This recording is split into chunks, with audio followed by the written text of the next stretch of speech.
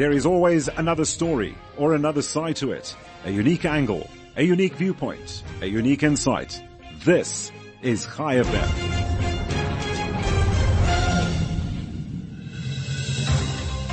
For ChaiFM, I'm Michael McKenna. According to a latest report in the Jewish Chronicle, a French journalist has stumbled upon an Iranian plot to identify Jewish communities beyond Israel for attack by assassination squads should Israel strike its nuclear facilities.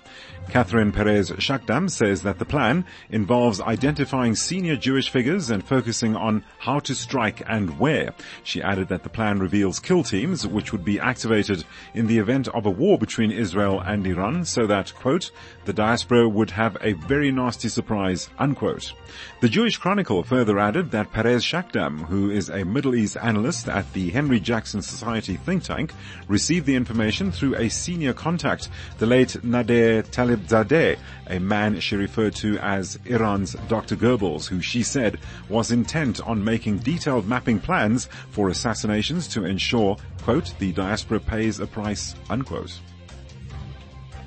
Meanwhile, a new digital war archive in the Netherlands, which is planned to go online in 2025, has descendants of World War II concerned about reopening old wounds.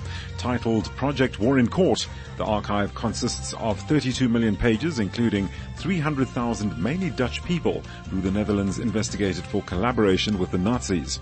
Jeroen Sarres, the chairman of the Dutch interest group Recognition Working Group Foundation, has voiced concern at the project, saying that there is a fear, particularly amongst first-generation descendants, that this will lead to new suspicions and accusations in communities who suffered in the past, adding that the privacy of those involved should be handled with care. The project's leader, Edward Klein, in response, says that debating the archive and providing a platform for descendants of victims and offenders is important, and also pointed out the importance of a digital archive for educational purposes, following recent research which showed that a quarter of young Dutch people either deny or downplay the Holocaust. The Abrahamic Family House was launched in the United Arab Emirates yesterday. The Moses Ben Maimon Synagogue will hold its first Shabbat services today, and the rest of the complex will open to the public on March the 1st. During the opening ceremony, the UAE's President, Sheikh Mohammed bin Zayed, credited the opening of the first synagogue in the country to its history of diversity, noting that such diversity has combined to create new possibilities.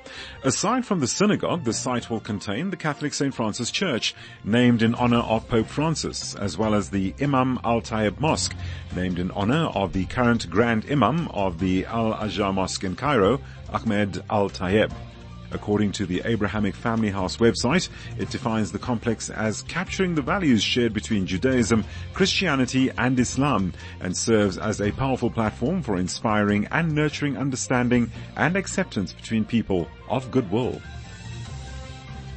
A new study conducted by the Academic Engagement Network has established that study trips to Israel have notably raised more awareness about global anti-Semitism, with visitors also recognizing and appreciating the role of Jewish communities worldwide. The study is based on a comprehensive analysis of data reported by 22 educators and students who were randomly selected to study abroad in Israel.